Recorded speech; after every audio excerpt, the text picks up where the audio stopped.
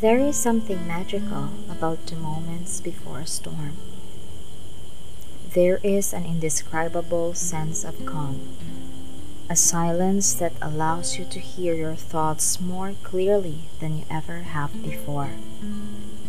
One day, I sat in front of our house watching the wind ruffle the leaves of the trees and the clouds change color from the golden sunset hue to dark gray as rain began to fall on the dry earth.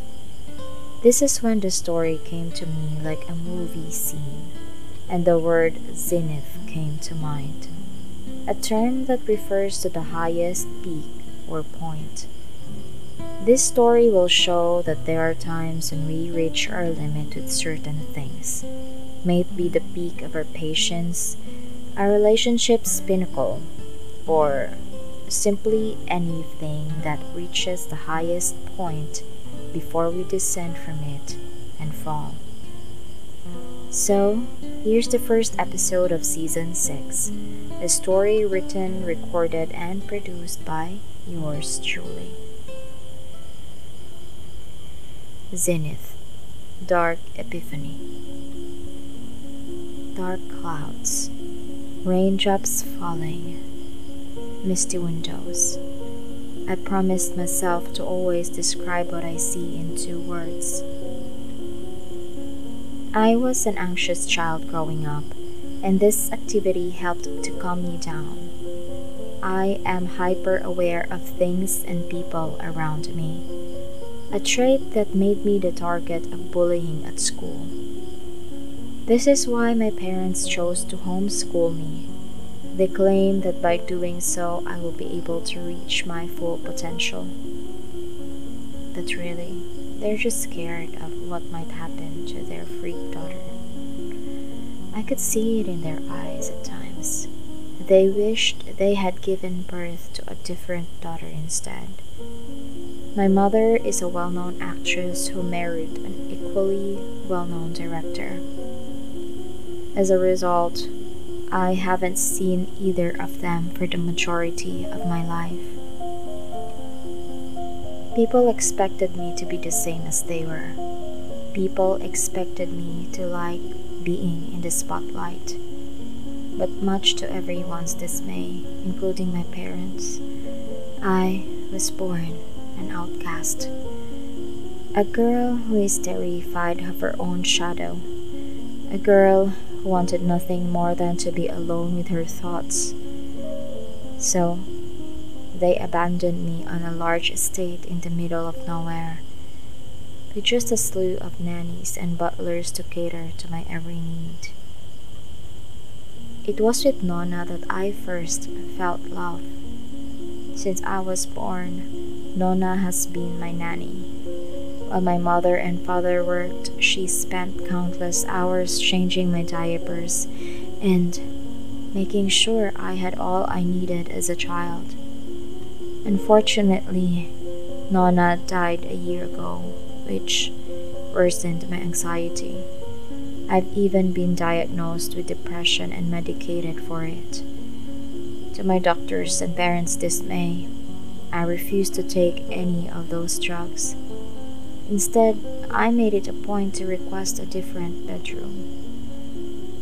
The mansion is located in the middle of a forest near a lake and a cemetery.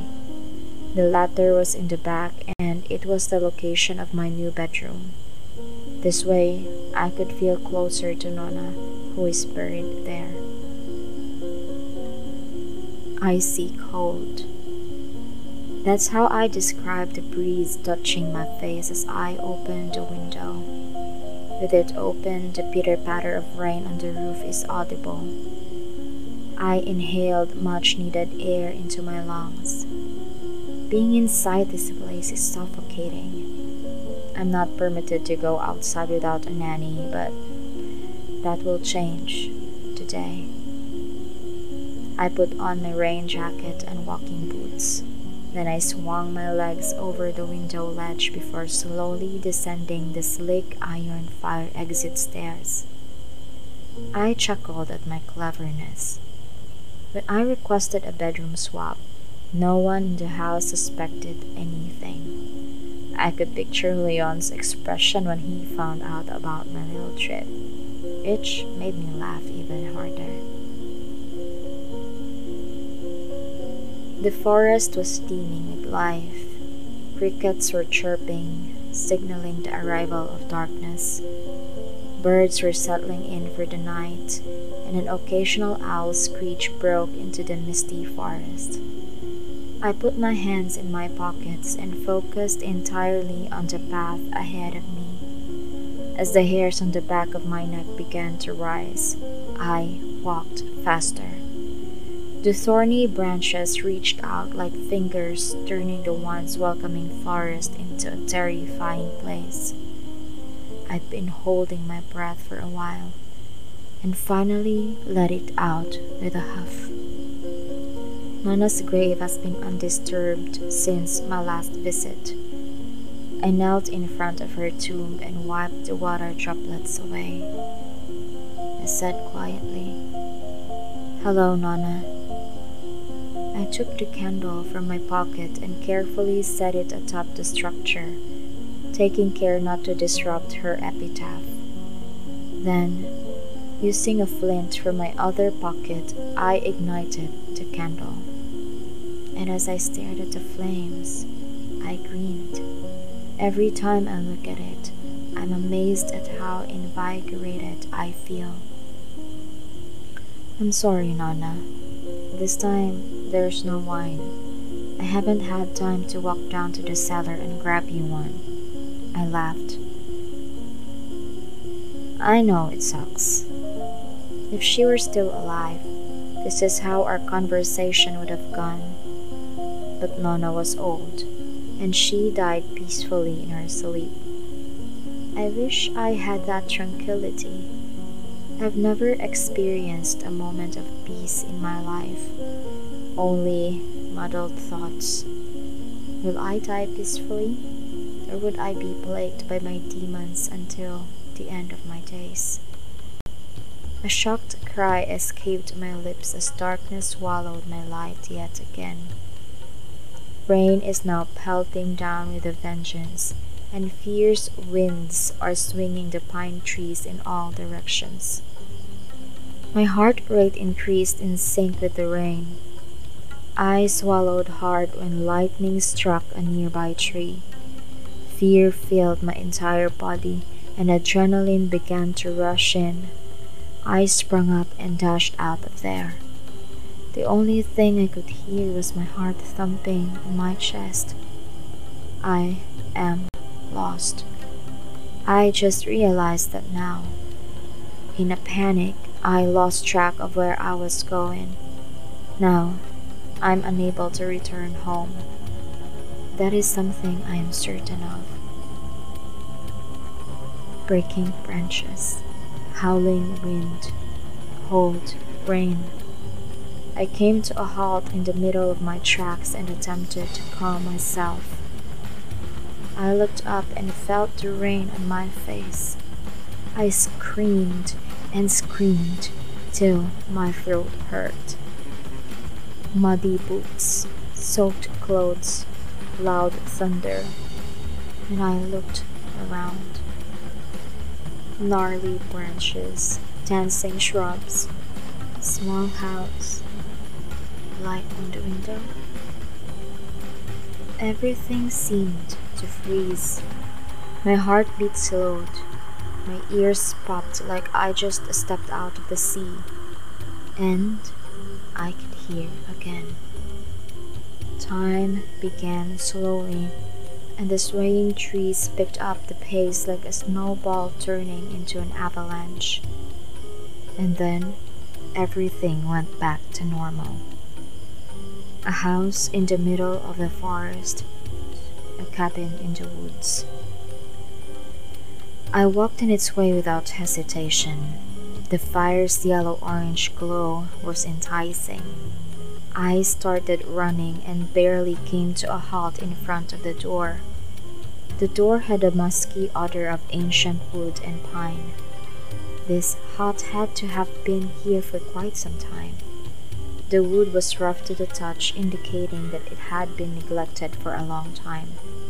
I knocked and called out, "Hello? Is there anyone here? May I please come in?" The door creaked open, and a woman dressed in a blue frock with a torn apron stood in the open doorway, her eyes as large as saucers as she assessed my state. "Oh, sweet child, what happened to you? Come on in."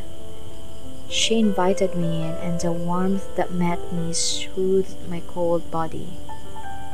"Joe, fetch a fresh towel for our visitor," she said to a man by the fireplace. He rose and entered the room, which I assumed was the master bedroom due to its size. After a few moments, he reappeared with a clean white towel, which he handed to me with a smile. His massive bulk belied his genial demeanor. I said, "Thank you." He simply grinned and returned to his spot by the fireplace. "I have a spare robe in here that should suit everybody. I prepared in case this happened, and well, it happened. I mean, it's lonely living in the middle of this vast forest, and an unexpected visitor is like a gift on Christmas Day." She continued. I understood what she was saying. I felt the same way. The man's baritone voice cut in. "Melissa, you might scare a guest away with your babbling." "I'm sorry about that. Well, that's the restroom there," the woman said shyly, pointing to a door on the other side of the cabin. "If you wanted to change your clothes so we could dry them by the fire," she continued. "All right, thanks again." I walked the short distance to the room with careful steps. I couldn't resist smelling the towel once I was inside. It smelled like home, just like Nonna. I smiled and thanked God for this family and this cabin. I carefully removed my wet clothes, dried myself, and changed into my robe. I eased the door open.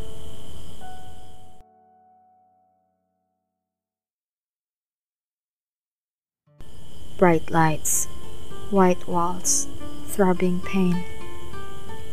"Oh my, thank God you're awake," my mother said cheerfully before I noticed her makeup. She appeared to have just gotten home from a movie shoot without changing her clothes. "Mom, how are you feeling, baby?" I was perplexed. I'm not sure how I ended up here, but I didn't say anything. Instead, I replied, "I'm fine, I guess." "Thank heavens. Your father is driving down from a movie set and will be here in time for us to check you out." "What happened?" was my million-dollar question. She looked at me with tears in her eyes, and I couldn't tell when she was acting and when she wasn't. "I'm truly sorry, baby." My heart is in my throat as I ask impatiently, "Sorry for what?" "That you had an episode," she said quietly, her soft hands on my hand. But rather than feeling safe, I felt unsafe. "What exactly do you mean by that, Mom?" She remained silent for a few moments before saying the words that would change my life forever. "You've got what your grandmother had." I was screaming in my head as I stared out the window at the city lights, hoping that my mother would leave me alone in my grief. My mother exited the room as if she had heard my silent plea, and I repeated these words in my head to calm myself and pretend that everything would be fine. Painful reality, salty tears, dark Epiphany. I lied to you. This will be another mini series, and I hope you will join me on another roller coaster ride through Olivia's world. If you haven't already, please subscribe to this channel on Spotify or any podcasting platform and share your favorite stories with the people you care about to help us grow. Follow us on Facebook, Instagram, and TikTok to stay up to date on our upcoming episodes. The links are on the show notes. Regine here, reminding you that all stories are timeless. Have a fantastic day or evening wherever you are in the world. I can't move on till I let go. I feel so lost, never at home. Need to be strong, every breath though. Cause I can't move on till I let go.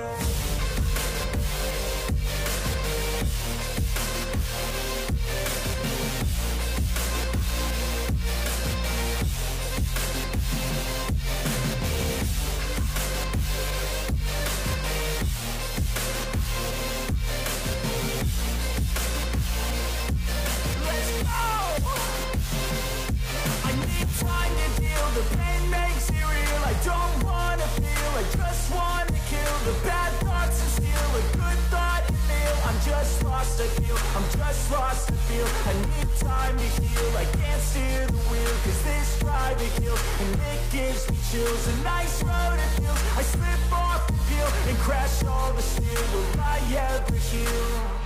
I can't move on till I let go. I feel so lost, never at home. Need to be strong, every breath hold. Cause I can't move on till I let go. I can't move on till I let go. I feel so lost, never at home.